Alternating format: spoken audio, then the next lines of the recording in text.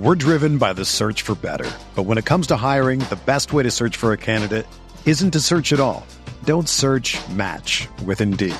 Indeed is your matching and hiring platform with over 350 million global monthly visitors, according to Indeed data, and a matching engine that helps you find quality candidates fast. Ditch the busy work. Use Indeed for scheduling, screening, and messaging so you can connect with candidates faster. Leveraging over 140 million qualifications and preferences every day, Indeed's matching engine is constantly learning from your preferences, so the more you use Indeed, the better it gets. Join more than 3.5 million businesses worldwide that use Indeed to hire great talent fast. And listeners of this show will get a $75 sponsored job credit to get your jobs more visibility at Indeed.com/Blue Wire. Just go to Indeed.com/Blue Wire right now and support our show by saying that you heard about Indeed on this podcast. That's Indeed.com/Blue Wire. Terms and conditions apply. Need to hire? You need Indeed. Hi, this is Luka Doncic. Can he get it away in time on the step back? He does! He hits! He hits! And the Mavericks have won the game! Luka Doncic with a 30-footer to win it at the horn! And you're listening to the Mavs Step Back Podcast.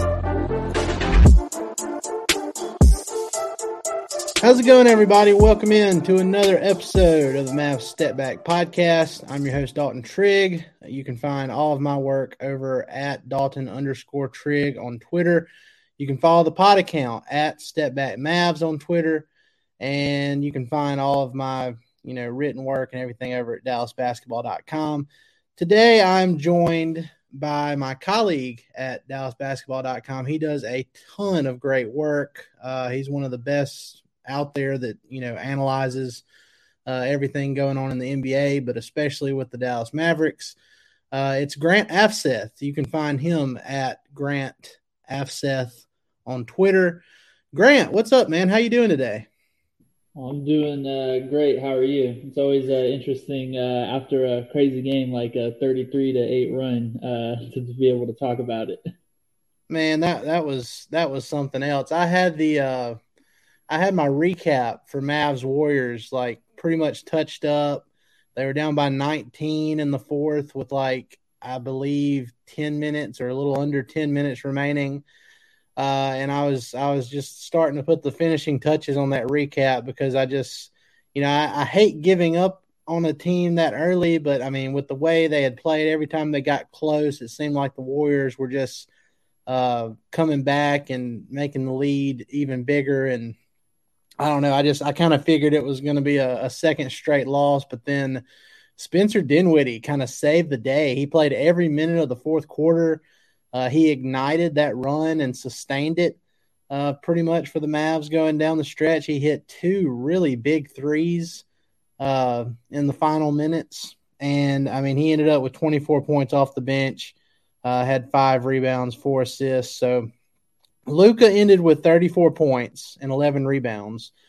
But, up until the fourth quarter, it really hadn't been a great game for Luka. He just, and by the way, the final score of that game, Mavs ended up winning 107-101, and they go back to 11 games over 500, and they'll, they go to, it's not Staples Center anymore, it's Crypto.com arena. They'll go play the Lakers on Tuesday, but yeah, that was a crazy run for the Mavs, and Spencer Dinwiddie pretty much saved the day, even though Luka ended up with the most points on the entire team. But, I mean, what was your biggest takeaway from last night, with what Dinwiddie was able to provide and what was just his fourth game with the Mavs?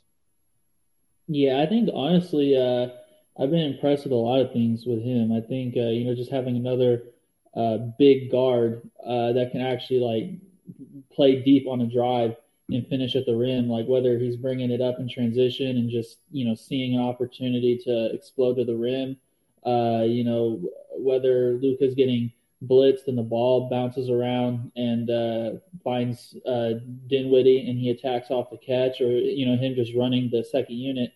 It's been really impressive to kind of see him be able to thrive without Luka and then also with Luka. And, I think his off the dribble shooting in particular has been really interesting because he was pretty terrible at it during his last full season with the Nets. Like I remember posting a stat about like, he took a lot of volume and he was like by far the least efficient in the NBA. So it'll be interesting to see if that sustains. But overall, it's just been really intriguing to say the least. And it's like, when Nico Harrison came on here about a week and a half ago, he kind of mentioned how when the Mavs took this gamble on this trade, part of it was looking at, mainly how Spencer Dinwiddie was before his injury, and Davis Bertans, before this season. And the way he put it was, it's like, well, when a team is underperforming like the Washington Wizards are, typically players tend to underperform as well. So that was part of the gamble they took on Spencer Dinwiddie and Davis Bertans. Is like, okay, well, we know what these guys have been able to do in the past. Maybe if we get them out of this losing situation in Washington, there was the locker room conflict. Spencer Dinwiddie apparently, tried to be a vocal leader for them, and the rest of the Wizards, weren't open to it. Whereas with the Mavs, they could probably use another guy like that, and they're probably more open to it than they were in Washington. You have Jason Kidd and how much of a player-friendly coach he has been this year. You have a lot of things going on different that the Mavs, rolled the dice on here. And so far, and again, it's very early, it's paying off. And, what are your thoughts on that as far as like how much just a culture setting could be affecting how Dinwiddie and Bertans are playing in Dallas? Yeah, I think honestly, like, when Davis Bertans mentioned about, there's so much competition at like the 4 spot and just in general with Washington's options, like, after the Russell Westbrook trade, getting Kyle Kuzma, it's pretty challenging to get like kind of small stretches of just going on the court and then being like, all right, you sat for the first, whatever amount of minutes of the game with the whole first quarter. Now make a couple threes, and we're going to run you like your Klay Thompson off of some pin downs with a hand in your face. Like that's not easy to be able to do. And I think from Dinwiddie's perspective, something that we even talked about, in our conversations, and I believe, last time I was on the Step Back podcast with Dinwiddie, he had a lot of pressure, especially with Beal out, to kind of run the Wizards offense. And, when you're coming off an ACL injury and, teams are loading up on you, sending, traps against you, and you're not the one receiving the pass and being able to attack a defense that's out of rotation, that's a massive difference. And I think, it just wears on you when you have to do it for heavy minutes too. Like when your performance starts where you're coming off the bench and you're, in a plug and play unit, whether with or without Luka, that's a big difference. And I think he's able to see it. And, the spacing difference too, like with Dallas's bench unit having, Maxi, Kleba and Davis Bertans, that's a big difference than having like a Montrezl Harrell at the 5 for him to be able to get into the paint and make a play. Yeah, and I mean, even, going into this almost immediately after the trade was made, I've said it from the beginning, like if they give you literally anything, if Dinwiddie and Bertans give the Mavs literally anything, it would be better than, having KP on a $30+ million contract and, not getting anything because he's still not playing. And as we've seen since the trade, I mean, it was reported that, oh, well, KP, he was maybe going to return before the All-Star break, and he was optimistic about it and everything, and it didn't happen. Well, then the next one was, well, he'll return after the All-Star break. Well, I mean, he still hasn't returned. It's one of those things where it's like you're not really shocked about the reports that the Toronto Raptors backed out on a potential deal with the Mavs because of medical reasons.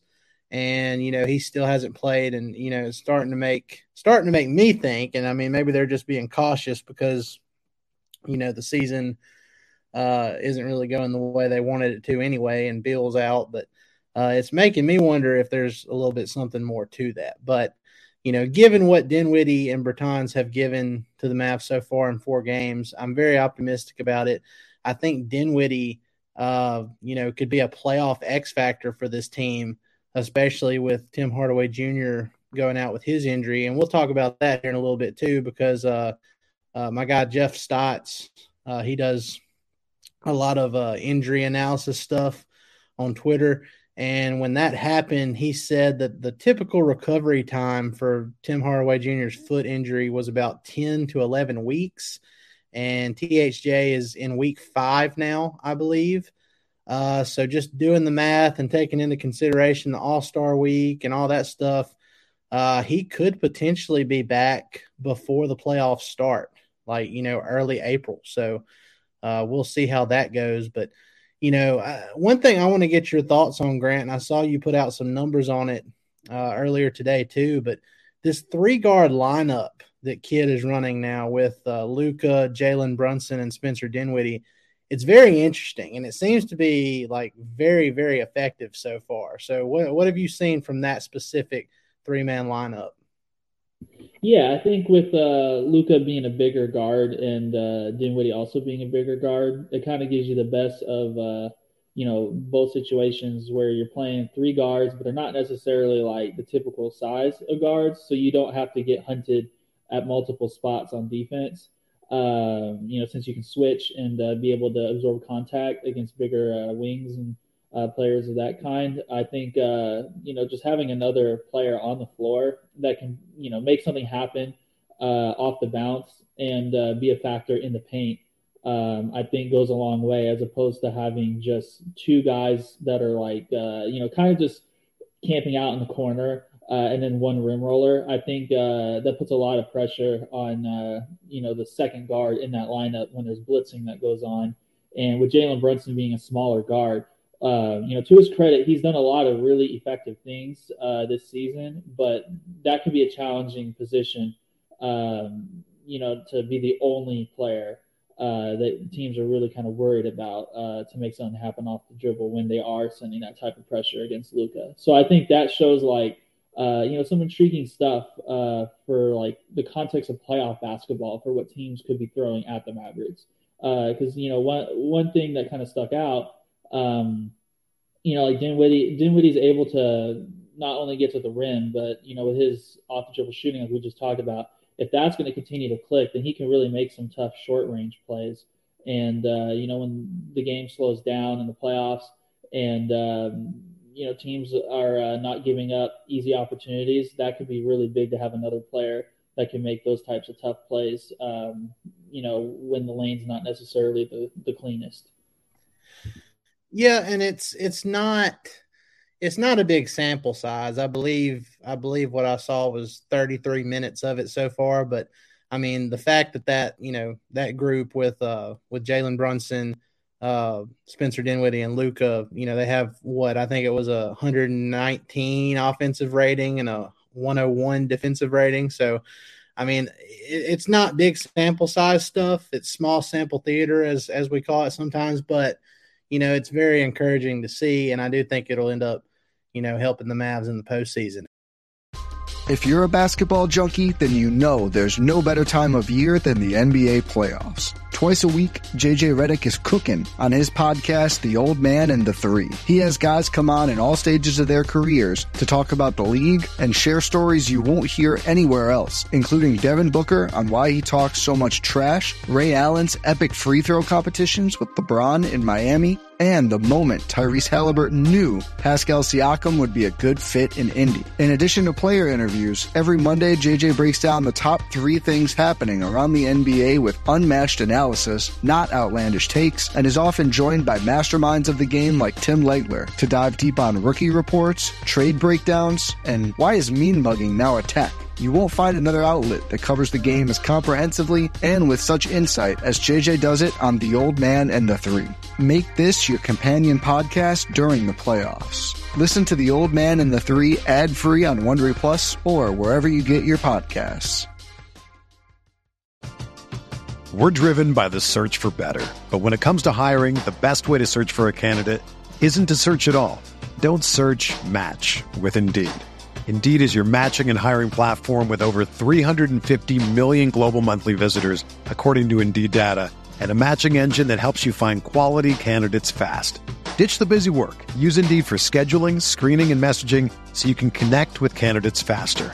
Leveraging over 140 million qualifications and preferences every day, Indeed's matching engine is constantly learning from your preferences, so the more you use Indeed, the better it gets. Join more than 3.5 million businesses worldwide that use Indeed to hire great talent fast. And listeners of this show will get a $75 sponsored job credit to get your jobs more visibility at Indeed.com/Blue Wire. Just go to Indeed.com/Blue Wire right now and support our show by saying that you heard about Indeed on this podcast. That's Indeed.com/Blue Wire. Terms and conditions apply. Need to hire? You need Indeed. Another thing with this Spencer Dinwiddie, because I've seen a lot of people, bring up like, oh, well, does this mean with the way Spencer Dinwiddie is playing, does this mean that, the Mavs might potentially let Jalen Brunson go in the offseason? I don't think that's the case. I mean, given the way Jalen is playing right now and, compared to how Dinwiddie is individually, it might be lowering his price tag a little bit. But I don't think this is a situation where the Mavs are going to, be okay with letting Jalen Brunson walk. I still think, that's probably one of the top offseason priorities is getting Jalen Brunson, secured on a long-term contract. And then if you're going to trade him later, it's easier to do so that way than it was this year with him making, $1.8 million, because you were never going to get fair value back for Jalen Brunson this year based on that salary number. So I don't think it's going to be a situation where they're okay with letting Jalen Brunson go, but I do think it could potentially affect his price range, and that's a good thing for the Mavs going forward. Now, another thing that Spencer Dinwiddie playing this well does is, and I mentioned it earlier, that Tim Hardaway Jr. might be able to make a comeback before the postseason begins, based on that estimated recovery time frame that Jeff Stotts gave. But am I wrong for thinking that this could be like really, really big for Tim Hardaway Jr. coming off the bench with Spencer Dinwiddie? Because that was one of the things, like when Jalen Brunson moved to the starting lineup full time, Tim Hardaway Jr. struggled with his shot selection, and he was pretty much, they didn't have a guy off the bench, to help him get open looks, and they were having to stagger minutes, and it didn't seem like it was working. It was real clustered and clanky and whatever other unorganized terms you want to use for it. So having a guy like Dinwiddie now off of the bench, I mean, how big do you think that will be for Tim Hardaway Jr. when he eventually makes his return? Yeah, I think that'll be very helpful. I think, they can have a pretty solid two-man game, having him set, ball screens or ghost screens. And then, just having another player that can come off an off-ball screen and knock down a catch-and-shoot jumper for the bench. Like, not a lot of teams have that. And, with Davis Bertans being a factor there too. I'd be very interested to see kind of what, the coaching staff could deploy with multiple guys who can, be motion shooters, along with a guard that can get to the rim and have all the spacing that he needs to be able to operate. It's just like kind of a unique set of skill sets, for a bench to be able to have. And it'll be very interesting to kind of see how that gets used. Yeah, and Tim Hardaway Jr., he'll obviously have to, depending on when he comes back, he'll have to work himself back into game shape and everything. So just because he's recovered from the injury doesn't necessarily mean that, he'll return exactly 10 or 11 weeks, from it. He could still take, another week or so to get back into game shape. So I've always said, if the Mavs somehow find a way to win in the first round this year and move on to the second round, he probably has a good shot of coming back in the second round for sure. But I will just have to see how it goes. Regardless, though, once they get him back, if they get him back this season, adding a guy that averages about 15 points a game off the bench. And then, you have this kind of production from Spencer Dinwiddie and Davis Bertans. I mean, it makes the Mavs a lot more interesting in the postseason than, what people would have thought at the time the trade was made. So, no, just speaking of the playoffs now, Grant, Matt and I, we talked about it on our last pod about different playoff matchups for the Mavs, and it was before the Mavs played the Jazz coming out of the All-Star break. And at the time, I mean, I've kind of gone back and forth on who would be the better playoff matchup for the Mavs, and I've gone between the Jazz and the Grizzlies. And the reason for the Grizzlies, and I mean, it's a very simple reason when I say I think the Grizzlies are the best matchup. And that's mainly just because, they're undefeated against the Grizzlies this year when Luka Doncic plays. And I know that Ja Morant, I think he missed one of those games. And they've had, it's been different situations each time. But the fact of the matter is, every time Luka plays, the Mavs beat the Grizzlies. So based on that, I really do think it would be a good series. I think Luka, even though he won't say it publicly, I think he kind of has a chip on his shoulder about Ja Morant taking his all-star starter spot and not getting any media votes and all that good stuff. And I think that's one reason why he's been on such a tear and making a legitimate run for All-NBA first team in the second half of the season. But, Utah too, I mean, even though the Mavs lost 114 to 109 in that last game, they had a legitimate chance to win it. They were up by 3 late and they just couldn't hold on.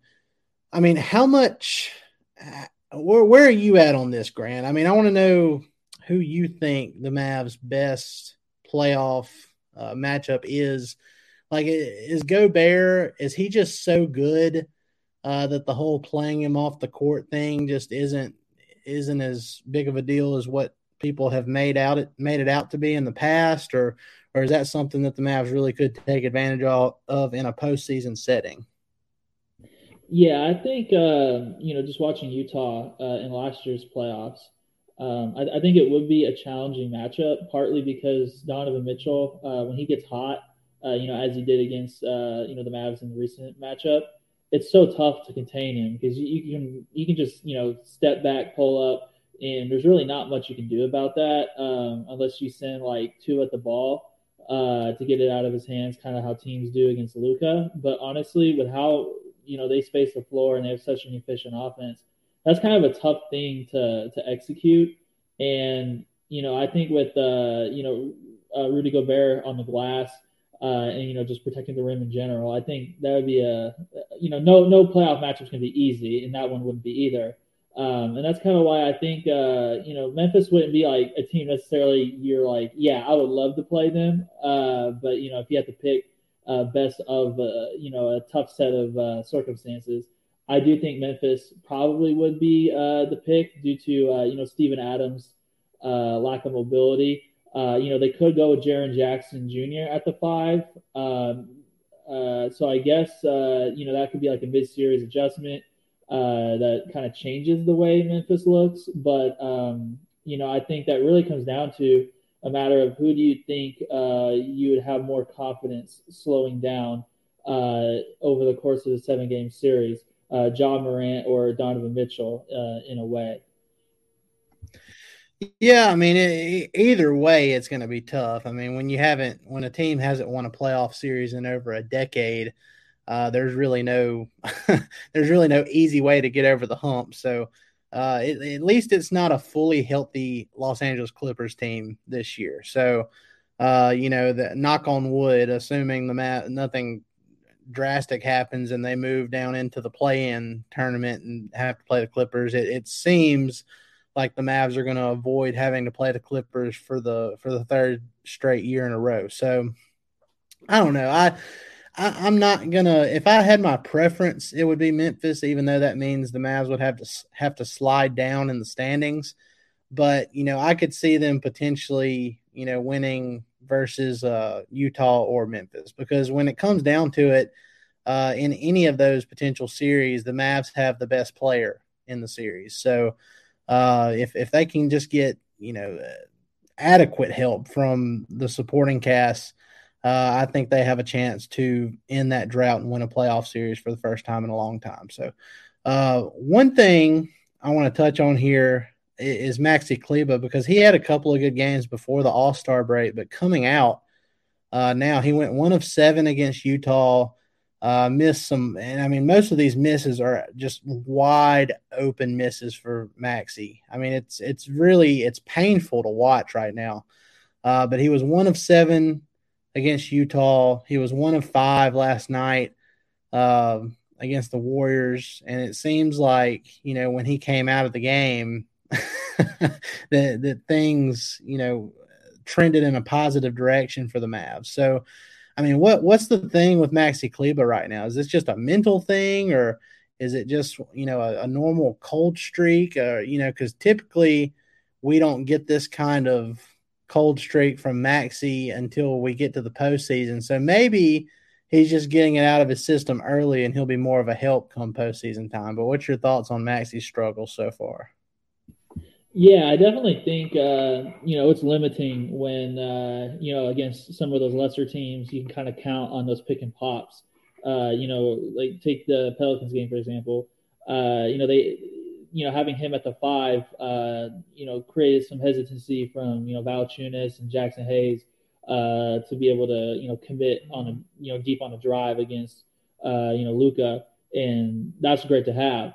But you know, like last year's playoffs, you know, the hesitancy, you know, like in the corner and in general, just to shoot the ball, you know, you can't have that in an offense, you know, like a high pick and roll spread offense, and you know, be able to stay on the floor. And I think, you know, just in general, I think, you know, some players will go through cold streaks, as you know, as you mentioned.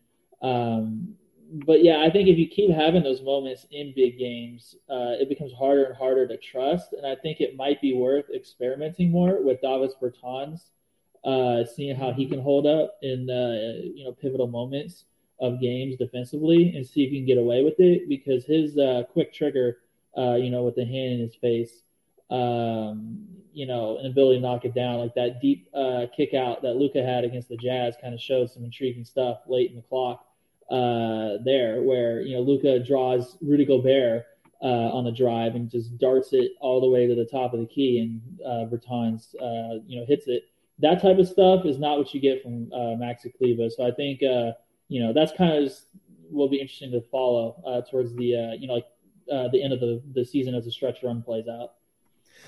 Yeah, Maxi, he is very, like you mentioned, he's very hesitant at times. It's very frustrating when you're watching. It's like, you know, if you have a wide open shot, you need to let it fly. You know, because you can't get any better looks than what he is, and you know, that kind of just shows where he's at with his confidence right now too. But I agree with you. I mean, I think, you know, inserting Bertans in there more, you know, where Kleba is, I think that's something. And I mean, we saw it last night too. Bertans, he played 21 minutes where Maxi only played 18. So I think we're already starting to see Jason Kidd and the Mavs coaching staff start to kind of trend that direction if Maxi is going to continue to play this way. Because in that Warriors game, in that comeback, I mean, Bertans, I mean, he's not known as a good defender by any means, but he was holding his own. I mean, I don't think he was a negative on the defensive end last night. So I mean, I think if he can do like he did against the Warriors last night, especially in the second half, you know, I think the Mavs will be fine going forward. And I mean, like you said, it's nothing against Maxi, but I mean, if you get to the postseason and he starts struggling again, you might just have to sit him, because if he struggles for his 3rd consecutive postseason, maybe he's just not meant for the big bright lights of the NBA playoffs. And, you know, that's just how it is for some players, unfortunately. But I think overall, this was, you know, making this trade, getting off of Porzingis's contract. This was all part of, like Nico Harrison said, adding depth, you know, trading in Kristaps Porzingis's $130 million contract for 2 lesser contracts, turning KP into 2 players that are readily available right now, and KP isn't. So far it has worked out well for the Mavs, and hopefully it continues to work out well as we get closer to the postseason. There's 20 games left. The Mavs, they take on a heavily struggling Los Angeles Lakers team on Tuesday night. Grant, real quick before we get out of here, what are you looking forward to on Tuesday night when the Mavs take on the Lakers? Because, I mean, with the way the Lakers are playing and Anthony Davis being out, and we'll see. I think there's a couple other injuries on their roster that they won't be playing with tomorrow night. But, I mean, what are you looking forward to? Because the Lakers, they're heavily struggling, but the Mavs, they're celebrating Luka Doncic's birthday. Today is Jordan year. They're in Los Angeles. They could potentially have a little bit of a letdown depending on how hard they go with that. I mean, that's always something you got to look for. But, I mean, the Lakers, they might be so bad that it might not even matter. So what are you looking forward to with Mavs versus Lakers? Yeah, I think just seeing more sample size of Spencer Dinwiddie and Davis Bertans, that'll be intriguing for pretty much any matchup. But specifically with the Lakers, just not having a let up against a team that's struggling, that'll be interesting to kind of see because those back-to-back losses, I believe late January. Against like OKC and Orlando, if I remember correctly. Like things were going very well leading into those, and then to have those types of letdowns, I think you want to avoid that as much as possible. And just seeing Jalen Brunson as well, like kind of go through some of the growing pains of playing in a 3-guard lineup, I think will be interesting to see as well. And yeah, I think honestly it's just kind of a weird situation because the Lakers had such high expectations, and then you kind of view it as such like a intriguing high-level matchup. But it's almost hard to get excited about much about the Lakers because LeBron seems to be playing through a knee situation still. AD is not playing at all still, and Russell Westbrook. A lot has been made about like, like he's cranked it up in the second half of his seasons in the last couple of years, but that doesn't really appear to be the case anymore, at least this season. So really, I think a lot of internal stuff is kind of, as crazy as it sounds, is more so the exciting element of it. Yeah, for sure. That'll definitely be something. And we've written about it. I think both of us have written about it at DallasBasketball.com now, but that's something that we're definitely going to be looking forward to this offseason is what happens with LeBron James, because it's kind of a situation where the Lakers front office, they really don't have much flexibility to work with. They're kind of stuck with what they've got. Even if they did find a taker for Russell Westbrook or, Anthony Davis, who's on contract through like 2025, I believe, making $40 million a year, he can't stay healthy. I mean, you kind of wonder what these guys' actual trade value is. And even if they do trade him, it's not going to be for something that puts the Lakers over the top. And then you have LeBron, who's 37 years old. He can't carry a team by himself anymore. So it'll be really interesting to see, if LeBron is going to get over the top and add another championship or two to his resume before he retires, and chasing Michael Jordan, he might not be able to do it in Los Angeles. And we'll see if he, tries to play a power card and get traded in the offseason. And if not, he'll be a free agent, after next year. So we'll see how that goes. It'll be very interesting to see. But before we take off here, Grant, I just wanted to make note of a few things. Again, it's Luka Doncic's birthday. He's 23 years old. It's his Jordan year, so to speak. I put a piece on DallasBasketball.com earlier, very early this morning. I stayed up way too late doing that, but go check that out. It's basically comparing Luka's stats through his first 4 seasons so far compared to where Jordan was 4 seasons in. And it's not, I did it that way just mainly because when Jordan turned 23, he was in his second season in the league. So it's not like something you can completely compare fairly. But still, it's pretty intriguing to look at, what Luka has accomplished 4 seasons in versus what Jordan did in his first 4 seasons. And you can kind of see why Jordan has such respect and why he's looking forward to watching Luka grow throughout the rest of his career. And then another thing is I just wanted to give one more shout out to the Mavs bench because against the Warriors, Spencer Dinwiddie, he's obviously the guy that stood out with 24 points. He was a plus 17 on the night, but Davis Bertans, he only had 7 points and 3 rebounds. He shot 2 of 6 from the field, but he was a plus 15. And Josh Green, who only played 13 minutes, but he was 3 of 4 from the field. He had a big reverse layup in the fourth quarter, and he was a plus 12 on the night as well. So Mavs got some good bench production, and I'm sure that'll continue to build confidence for those guys going forward. But Grant, I appreciate you joining me, man. Is there anything else you want to chime in on before we take off here? Yeah, basically just that, I'll have an analysis on DallasBasketball.com of, kind of like what the Mavericks offense struggle with early in the Warriors game.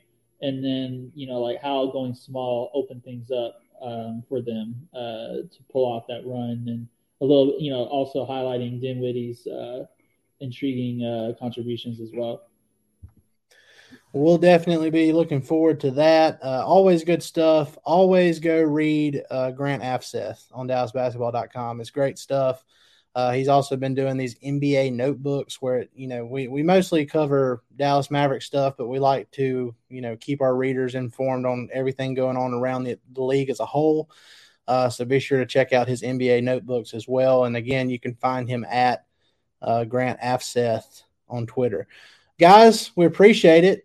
Be sure to go like, rate, and subscribe on all your favorite podcast platforms. Be sure to leave us a review on Apple Podcasts or Spotify, either one. If you do so, you're automatically entered for any potential ticket giveaways that we'll do in the future. And that's all you have to do is go leave us a review in one of those spots. And again, you can find all of my stuff at Dalton_Trigg on Twitter. And you can find our podcast account on Twitter as well at Step Back Mavs. Guys, we appreciate it. Y'all have a great rest of your day. We'll see you next time. For the ones who work hard to ensure their crew can always go the extra mile, and the ones who get in early so everyone can go home on time, there's Grainger, offering professional-grade supplies backed by product experts so you can quickly and easily find what you need. Plus, you can count on access to a committed team ready to go the extra mile for you. Call, click Grainger.com, or just stop by. Grainger, for the ones who get it done.